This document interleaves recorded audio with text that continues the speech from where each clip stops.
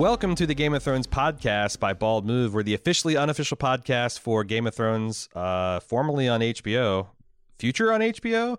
I'm your host, Aaron, and I've got a surprise podcast I'm dropping on you. When we signed off, we said there would be things here and there that we drop in on the feed and kind of touch base as new things are released.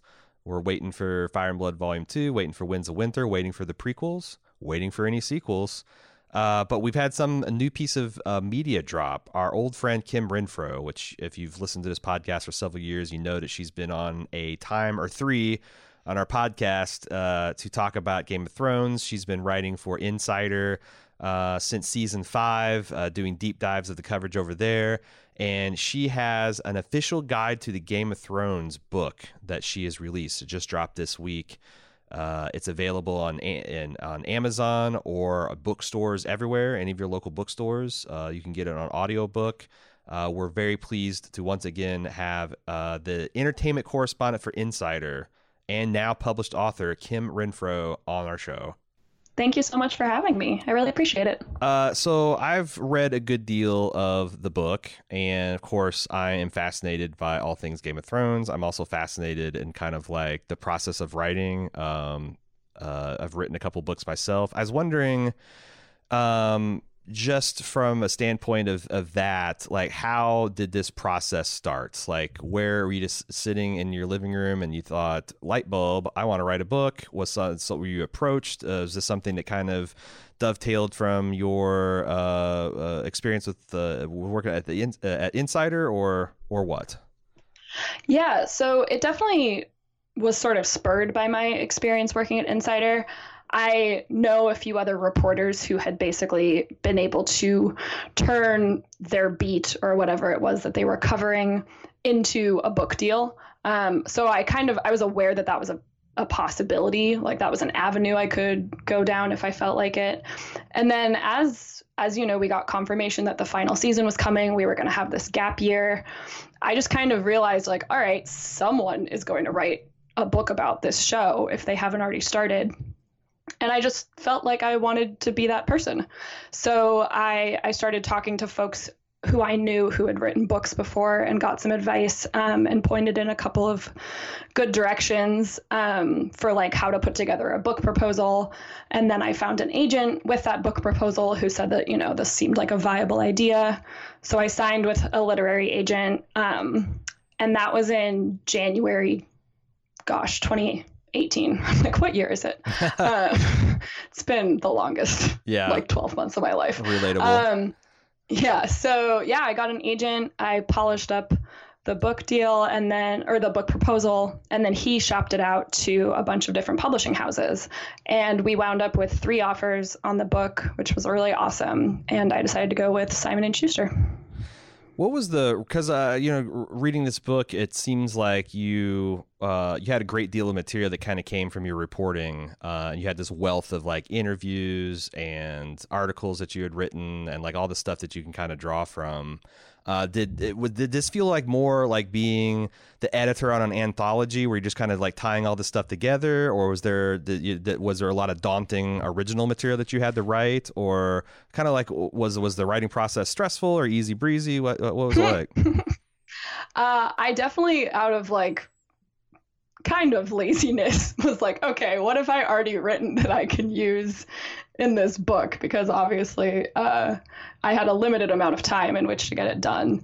But I definitely made my outline based on things I knew I could easily write about and lend my expertise to.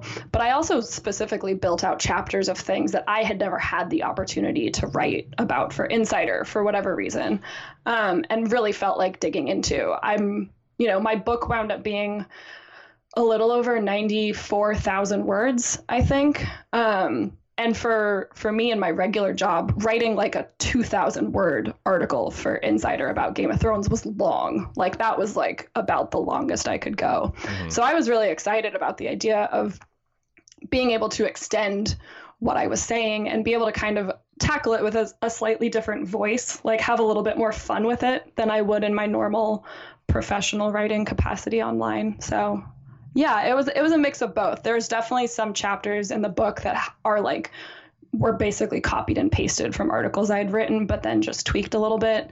But then I really wanted to explore other things, like the whole pilot episode, and sort of the earlier seasons in the pre-Game of Thrones universe of Benioff and Weiss and Martin. I had never really written about in depth, so that was all new, and I got to do a lot of research for that, which was fun. That kind of dovetails in one of the things, aside from just kind of meta discussion about the art of writing a book. That is the thing that surprised me the most too, because like I, was aware that there was a previous pilot, and I know that they did a lot of reshoots, and then sharp-eyed people can see like, oh, this is the blonder Tyrion from the original pilot, and this is the super blonde Jaime from the earlier pilot. As you go through, there's a little bit that stuff survives in the existing pilot, but I did not know it was the apparent train wreck that it was. And the whole first few chapters, because this is kind of sort of chronological, and like, the conception of Game of Thrones, the production of Game of Thrones, the series itself, fan react, like there's kind of like this, a broad chronological bent to the book. And the first few chapters about this inception. How did this thing get greenlit?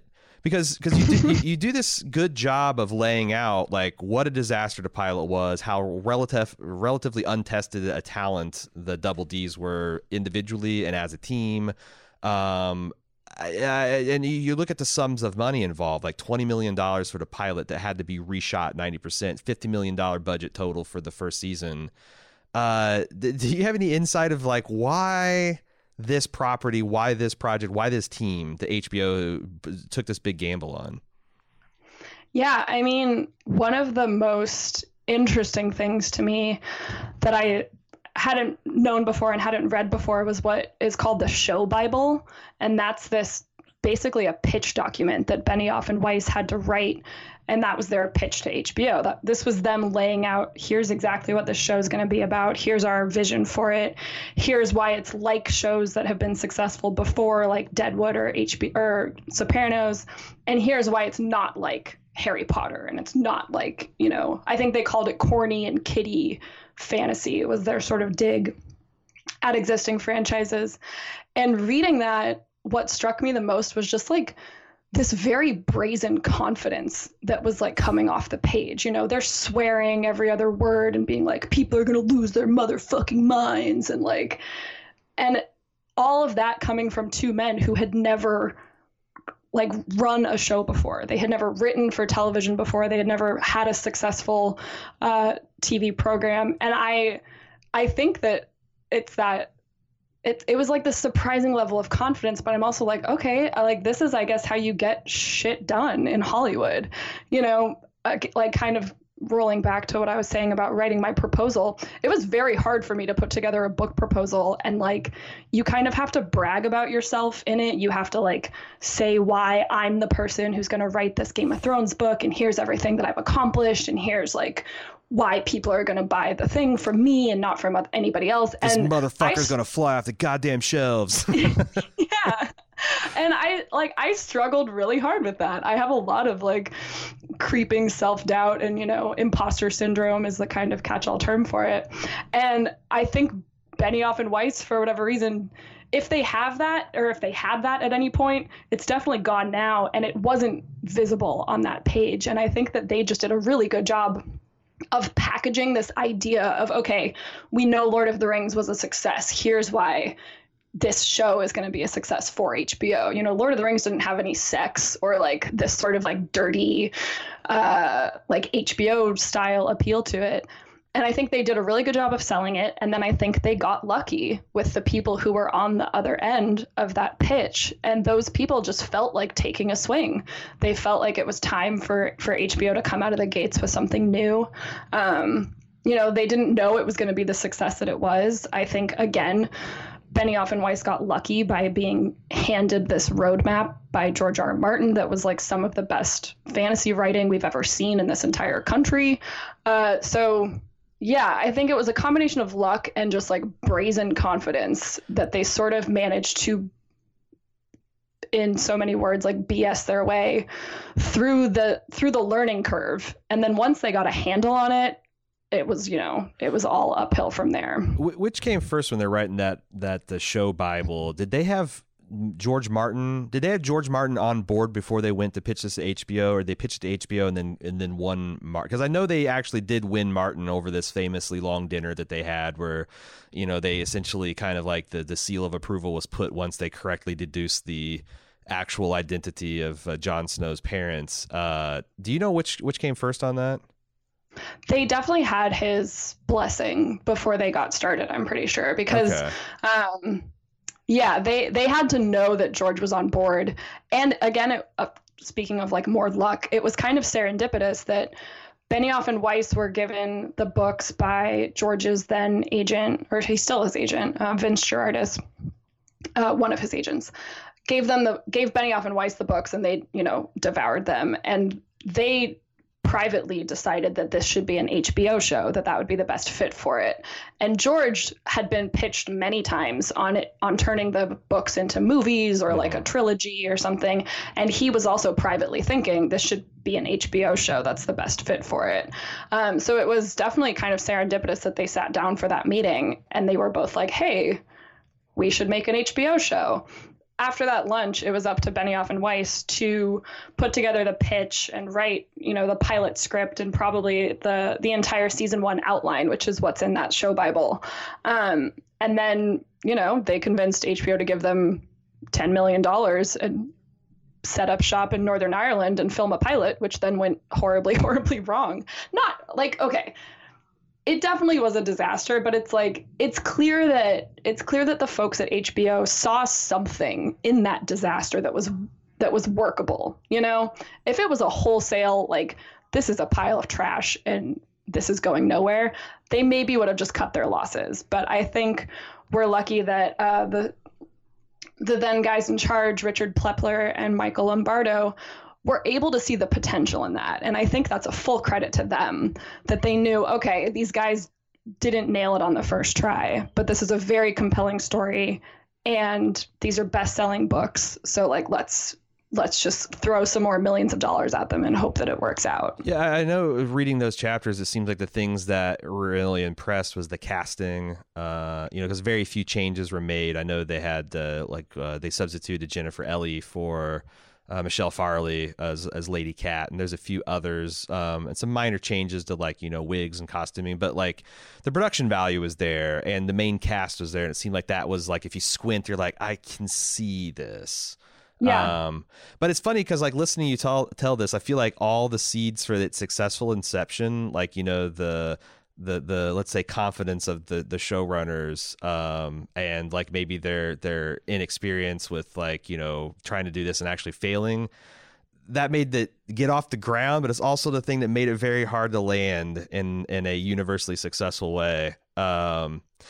So I got a lot of other questions and stuff I want to talk about, but we're like, since we're kind of talking about the arc of Game of Thrones, what is your take on what happened? You know, this is like one of the A1 flagship shows of the golden age of television. It was met with kind of wide disapproval. If you look at the IMDb and Rotten Tomatoes rankings of the seasons, you get to, like, you know, the final season and just things fall off a cliff. And I know it's got its defenders and its supporters, and probably some in this audience are amongst those cats. But, like, you know, there's a lot of disapproval. And there's so many interesting things, like the fact that they just wanted to stay to 13 episodes in the last two seasons. The fact that they, you know, HBO was like, hey, we'll pay for more if you want to, like, you know, give this thing room to breathe. They're like, what happened? Like, did they have this? Was this good faith? This is all we need to tell the story. Was this them kind of like being impatient with kind of writing George's fan fiction for them? Was it just them eager to get onto other projects? What's your read on this? Yeah, I mean, fully from just like an outside close observation of them and the production over the years. I've unfortunately never been able to interview them, but I would love to someday. But I did just get the increasing sense that they were burned out. Like, if you watch, even, you know, those inside the episode things became kind of like their own running meme for the final season. But it's like, to me, I was watching two people talk about a show that they were just like tired of being so in the muck with, if that makes sense. Like, right. they were on year 9, I think, total of living in a different country 80% of the year, working harder than probably most people work in this business. Like Game of Thrones, there's like Pretty the grueling. cliche of like, oh, it's movie, like it's, it's a movie, but just 6 episodes or whatever. But it's like, it really was a scale of production that like no other television show has seen before. And again, they've never done this. It's not like they were seasoned television producers who went into a decade of like the hardest work of their lives. This was their first experience with this. So I just got the sense that sure, HBO would have given them as much time and money as they wanted, but I felt like they were ready to move on and be done with this and wrap it up. And everyone, like, all of the cast kept kind of parroting that line of like, oh, well, like, we'd rather go out on a high note than like overstay our welcome and have the show fizzle out. Sure, that's true, but I don't think that they were in danger of doing that. I don't think that if we had two 10-episode seasons for 7 and 8, that people would have been like chastising them for milking the show. So I don't know. I get the sense that yes, they were tired. Yes, they were ready to move on to something else. It's also like, sure, they had this sort of unearned confidence in that pitch letter, but so much of that confidence was built off of reading George's incredible story and being like, hell yeah, we can, like, this is going to be amazing. They didn't sign up to write their own show. They did not sign up to finish George's story. And so however you feel about the job that they did with that, I don't think that you can fault the fact that they didn't think that that was going to be their job. Yeah, so, I mean that's where when I'm charitable to the double D's, I often come back to that. Like as you talk about the insane quantity of work it takes to pull something like Game of Thrones off. Well, that's just an adaptation. And there's plenty of talent in, an adapted screenplay. But then when you're just having to write an original screenplay and it's not your story, and there's like, you also, if it was your story, maybe you wouldn't have made all the decisions that went down the. I do think that it's, I don't know. It felt like there's a lot of frost in the relationship between the showrunners and Martin too. And I don't know if that's real, perceived, or maybe it's just business and it's unfortunate for everybody involved. But like that's how I felt as a fan looking out in from the outside.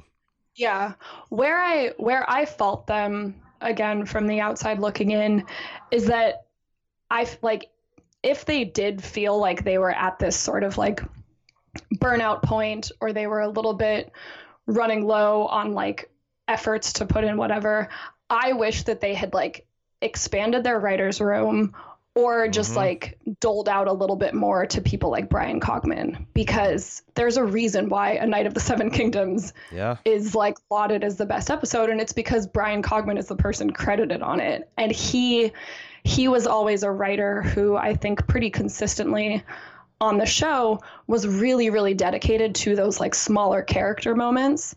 And Benioff and Weiss really enjoyed tackling like the bigger epic battle, whatever you want to call it. And that was the whole last season, with the exception of Night of the Seven Kingdoms. Yeah. Right. And so my biggest lament is that like, I have a feeling that by the time they were hitting season 7 and 8 and they felt like, okay, we don't have George's material anymore, that was also like they were hitting their peak of winning Emmys, and they were getting nothing but praise for this show. So I feel like they felt like, okay, fine, we got this. And I kind of wish that they had just been like, just in case we don't got this, maybe let's ask for like some extra voices in the room to like help us land this ship. But I think that by then, again, if their confidence was overblown before they even started making the show, I can't imagine how confident they felt in themselves during that like seasons. Like the fact that season 5 was like a Emmy award winning, like record breaking year for them. And that, in my opinion, is the worst season. Interesting. I have my issues with season 8. I think as a whole, season 5 is worse. See, I remember saying this on the podcast, is like, I think like as recently as the end of season 7, I'm like, Game of Thrones, great show. It's very exciting. I said, but if they don't stick the landing in season 8, I think there's going to be a lot of long knives coming out for season 6 and 7. Definitely. I think I mean, the big problems with season 5, I imagine, are like the Dornish subplot. It's like, it's Dorne, but it's also just like, there's no balance to it. It's really, really bleak, like from start to finish with the, and like Hardhome is the pinnacle of that season. And it's one of my like top 5 episodes of the whole series. But even that, it's not like, that's not an epic, glorious fight. Like that's a massacre. It's a beatdown. That's really ominous. And there's just like, they completely abandoned what I think was always great about earlier seasons, was like this balance of, there's some levity, there's some really nice pairings of characters and good character arcs, but it was just like that season was all about bringing each of our characters down to their lowest points with no real optimism. And again, that was the first season after they had the sort of bullet points laid out for them by George. And so I'm just like, season 5 just continues to baffle me, because I'm like, just a lot of the narrative choices they made, like with Sansa stuff, all the Dorne stuff for sure, which fair. I think that was Dave Hill wrote some of those episodes, but Brian Cogman also did have a hand in some of those episodes. So, you know, nobody got out of season 5 looking great, in my opinion. I feel like it was a low point kind of across the board in terms of the writing. And then after that, it's like, to me, the people who were like really, really taken aback with season 8 and their dislike of it, it's totally fine, totally valid.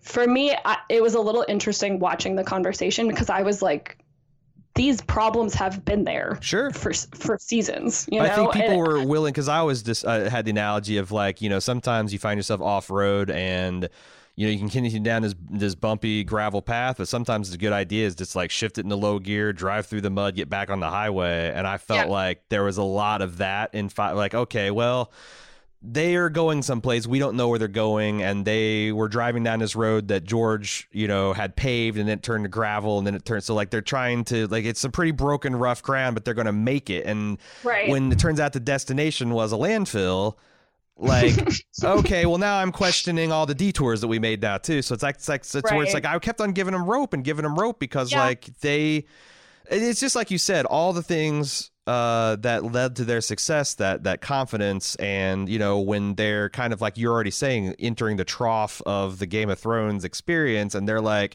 we're crushing it, bro, look at all the Emmys. And why would they hand the reins over? Why would they exhaust? But, you know, if you're exhausted and you're tired, you know, like HBO turns over showrunners, it's not unprecedented. Like, look how many showrunners fucking True Blood had, you know. I mean, not that was a great success story, but yeah, I would never have expected them to step back from showrunners. Again, I think it's that writer's room problem. Bring some frickin' women in every once in a while, fellas. It's not going to kill you. But also, like, I think Brian Cogman, I feel like Brian Cogman understood what people wanted out of like a final episode, and Benioff and Weiss, for whatever reason, were very convinced that all people cared about was the motherfucker action. Blowing away the audience and blowing people's minds, and they just leaned into that. It's unfortunate. I wonder what's your kind of gauge on how the fan base is, because, you know, one thing about being on our podcast is, to a certain extent, after doing this for many years and the way we've covered the last few seasons, we've kind of self-selected, especially after we've covered season 8, we've kind of self-selected the fan base, because the fans that just love the show and don't want to hear anything about negative have moved on to other pastures. So maybe we're a little myopic, but I know we didn't get a chance to go because we were too busy to the Con of Thrones. You know, you're doing promotion for the book now. You've been a lot more plugged in the last few months since, you know, I've kind of like moved on to other things. What do you feel like? What does the fan base think about right now? What was the mood at Con of Thrones, etc.? Oh, Con of Thrones was a delight. That was like, I felt revived from Con of Thrones. Did it feel like a support group, or was people just like, you know what, we're just going to ignore the elephant in the room and talk about how awesome Game of Thrones was?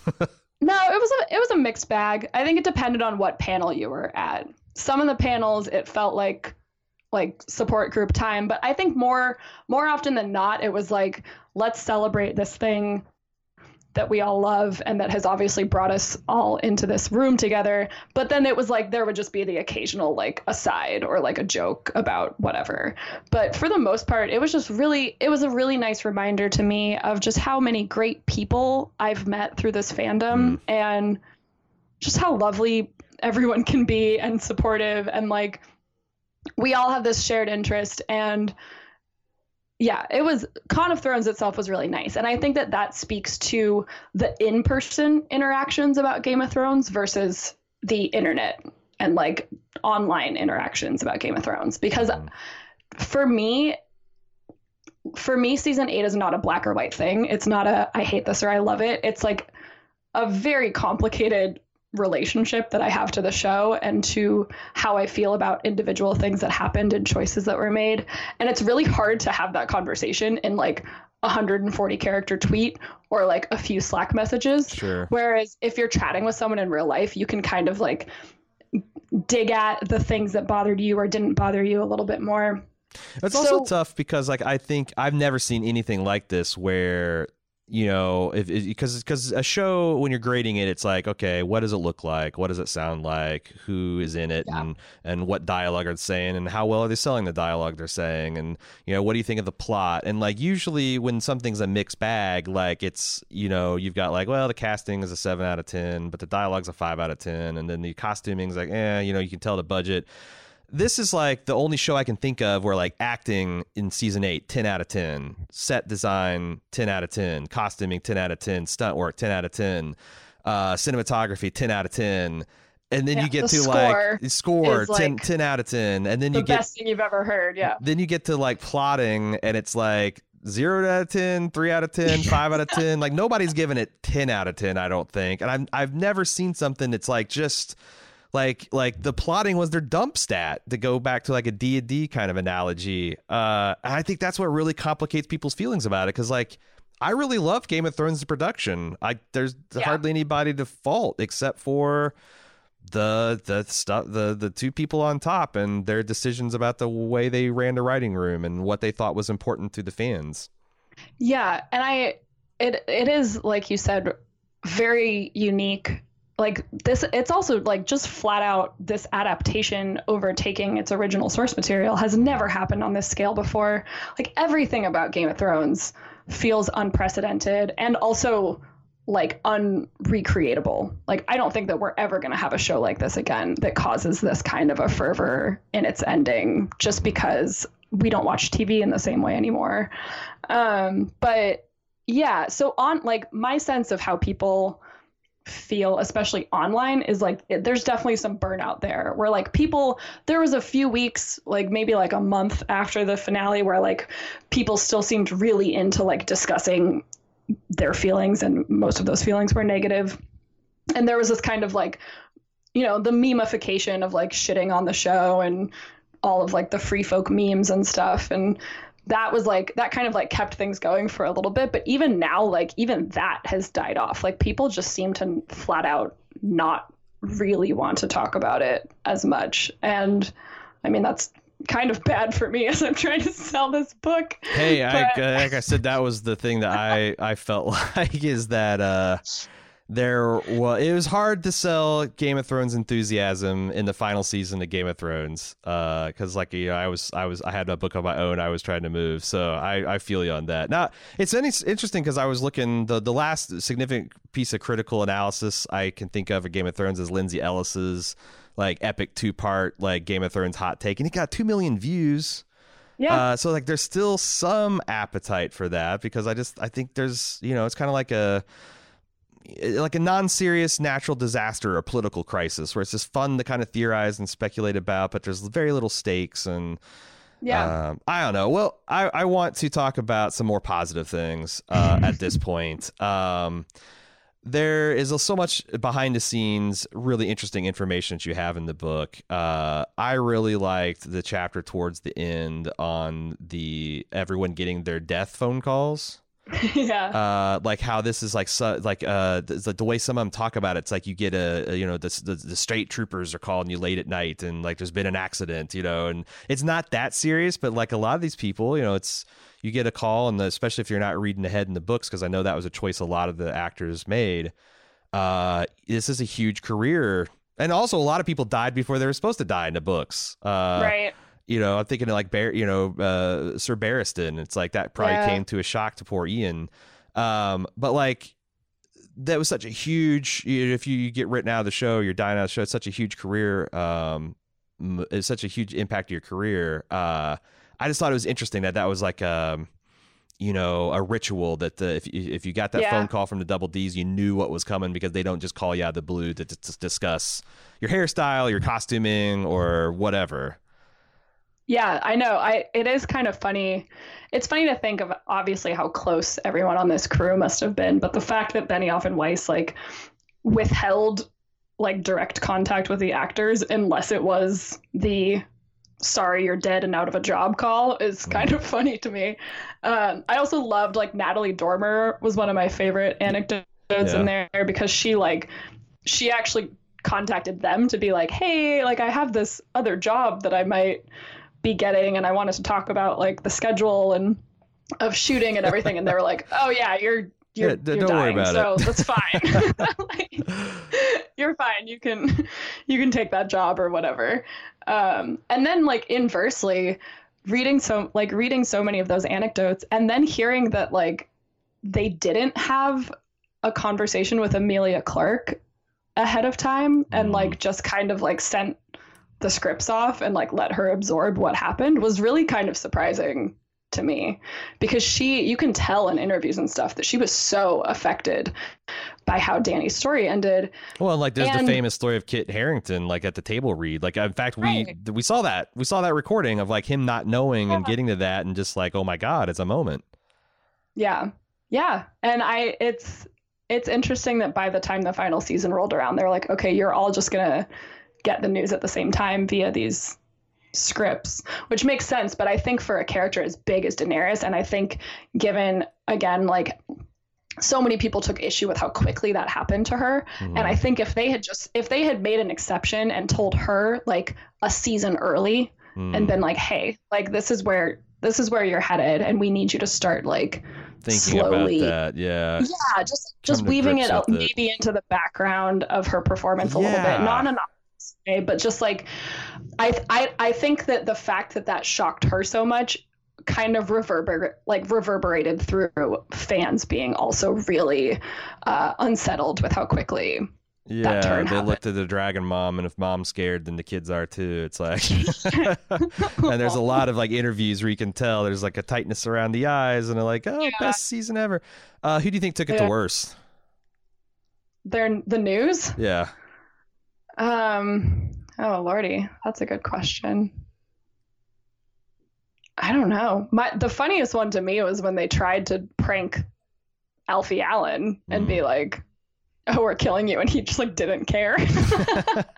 Cool. That was more amusing to me. He was like on vacation, and they were like, hey, did you get the scripts? And he's like, yeah, whatever. Like, I'm leaving this show. I think Michelle Fairley and Richard Madden talking about the Red Wedding was really that I really love that story, because you can tell that they were so close, and that having to film the deaths of their characters it really took a toll on them emotionally, because they felt that loss in the same way that I think the rest of us were feeling it. You also have a chapter around the same spot where you talk about the pranks, that like this was like a top-down prank production, that the Double D's got into, pranking the actors, and the actors got into it. What do you think the funniest prank that was played on someone was?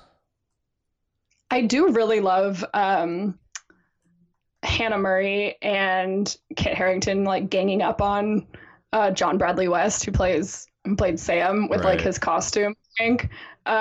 Just because that, like, you can tell how close all these folks got over the years. And I don't like Kit Harington is always so serious. Like I feel like he's obviously very serious on the show as John, but like the idea of him like conspiring with Hannah Murray to be like, oh my God, we're gonna tell him like this thing. And so yeah, so they made him, they were the ones who got David and Dan to pretend like they were giving him this like god awful costume, because he had been stuck in like essentially Maester's like dark, these dark Black Brother robes the whole time, and then it's like, oh, you're going to get a new costume because you're getting out of this whole thing, right? And at the same time that Kit Harington is like getting this like glorious, Stark cape and like this whole King of the North, Yeah, like freaking John Bradley thinks that he's like it's called a codpiece. It's like literally this like big kind of like jester's looking like medieval outfit with like a huge, it's like a jock strap, but like one that's like dazzled to like look like, I don't know, your dick covering it. They described it like what was like some kind of nightmare Henry VIII kind of thing, because like and if you look at like a lot of the Game of Thrones covers before it got released as an HBO series, like they hired some fantasy author, and he is always illustrating it in that kind of style, where the big puffy sleeves with the stripes and the weird hats with the big plumes coming out of it. It's very kind of Shakespeare production instead of like grim medieval realism kind of direction. And it reminded me of that he's, and it's all like Pepto-Bismol pink. And just the other thing is, the funniest thing is that like John's just a good sport about it. He's like, well, I guess this is my new costume, Yeah, he wasn't like immediately like, there's no way. He was like, okay, like yeah, he was a total pro. But I love that Hannah Murray was like, I could tell that he was upset, but he just wasn't saying anything. It's not a prima donna. What's the most surprising thing you learned in researching the book? Oh, that's a great question. My inner capacity for stress.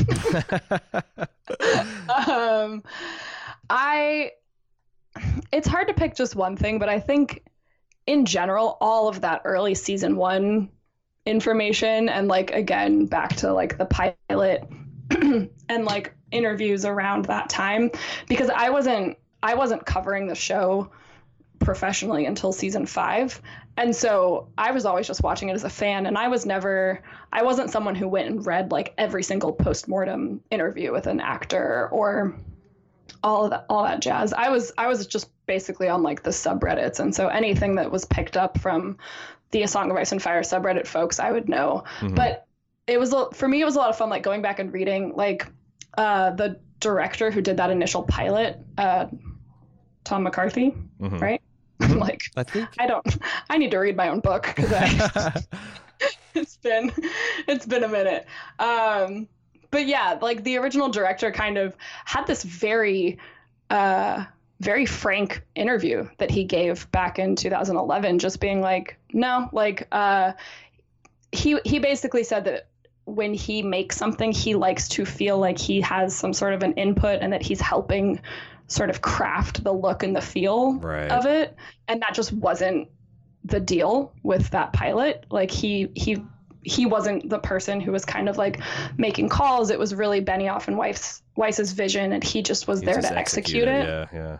And I thought that was really interesting, and that was, kind of part of what played a role in him not returning to film the actual final version. So yeah, that was really interesting to me, because again, it speaks to all of these little things that were there from the inception of the show, all kind of explain what happened 10 years later when they were filming the final season. But it's just, people weren't paying as close attention back then because they didn't have 20 million people watching every Sunday night. They like barely had 2. And those 2 million people weren't like, oh my God, this is the biggest show I've ever seen. It was just like another new show back then. So I think all of that revisitation of people talking about those early seasons is really fascinating to me. So what do you think about the prospects of Game of Thrones, like the property moving forward? There's at least one prequel. I think there's actually 2 being greenlit and worked on by HBO. Of course, Martin could always at some time, I don't know, finish Winds of Winter. There's also Fire and Blood Volume 2 coming out. Something I'm always asking myself as a person who covers, makes part of my livelihood, no small part of my livelihood, and covering Game of Thrones. what is your feeling that the fans, as soon as there's a new property out, are going to be ready for it, are going to be eagerly anticipating it? What's your read on that? Yeah, I don't think it's going to be the same number of people. I think that there would have been a drop off anyways from the finale of Game of Thrones to whatever the next prequel is, and we'll see. They've definitely greenlit 2 pilots. We don't have a whole series that we know for sure is coming out yet. So yeah, I think there was always going to be a drop off. I think that drop off is going to be a little more stark than it may be. Stark. Hardy hard. Did not mean to do that. I'm so sorry. But yeah, I think it's going to be more drastic than it would have been had they like fully stuck the landing and had 100% approval on the decisions that they made there. My like optimistic hope is that it turns into like a Breaking Bad, Better Call Saul situation where it's a much smaller audience, but it's like a very beloved and like critically acclaimed spin-off prequel thing that they managed to pull off. It's a good, because like that's the thing is like Better Call Saul doesn't try to be Breaking Bad. Like it's got a slower pace, it's more deliberate, it's not quite as kinetic, but they really go for broke on the character development and the interpersonal relationships.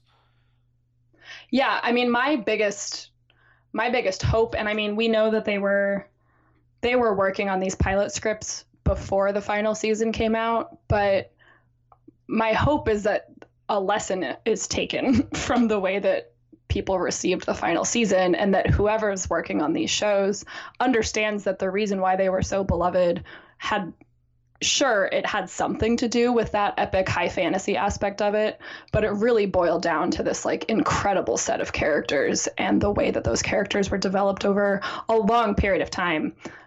So I think either something, like I said, more Better Call Saul situation, or like a more limited series type of thing, where we don't necessarily go into it expecting to get 73 hours of the next story, but maybe it's just like an 8 or 10 episode thing. And sure, there's some epic battles and whatever thrown in there, but really what it does is kind of just expand the world and give us maybe some answers to questions that we didn't know we had, or that we already do have about this world. And yeah, that's my best hope for it. But it's really, I no longer feel like I can confidently say like, oh yeah, it's going to be awesome and huge and I can't wait. There's a lot of trepidation now, I think, around it. And I wouldn't be surprised if that's how most Game of Thrones fans feel, unfortunately.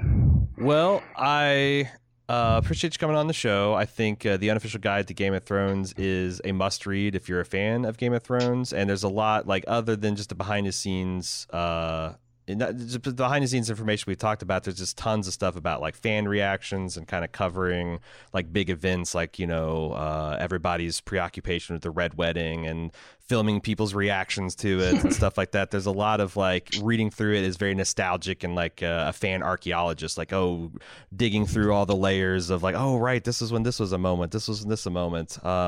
It's a real nostalgic, fun read. It's an easy read. I recommend it to everybody. Kim, where do you find this book if you want, if you have the mind to purchase it?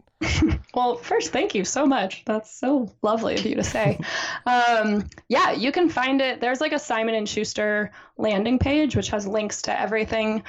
So if you look up like Kim Renfro Guide to Game of Thrones, you can buy it on Amazon. You can go to any local bookstore, call them, and they'll be able to order it for you. Barnes & Noble. There's an audiobook on Audible, which is pretty cool. And you can even buy it on like CD, which, hey, that would be pretty crazy if my book's like on compact disc in someone's living room.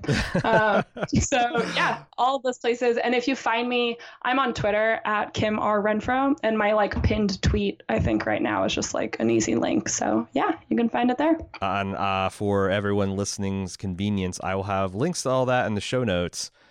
Kim, again, thanks for coming on. It's always a pleasure to have you, and can't wait to collaborate with you again. Yeah, thank you so much.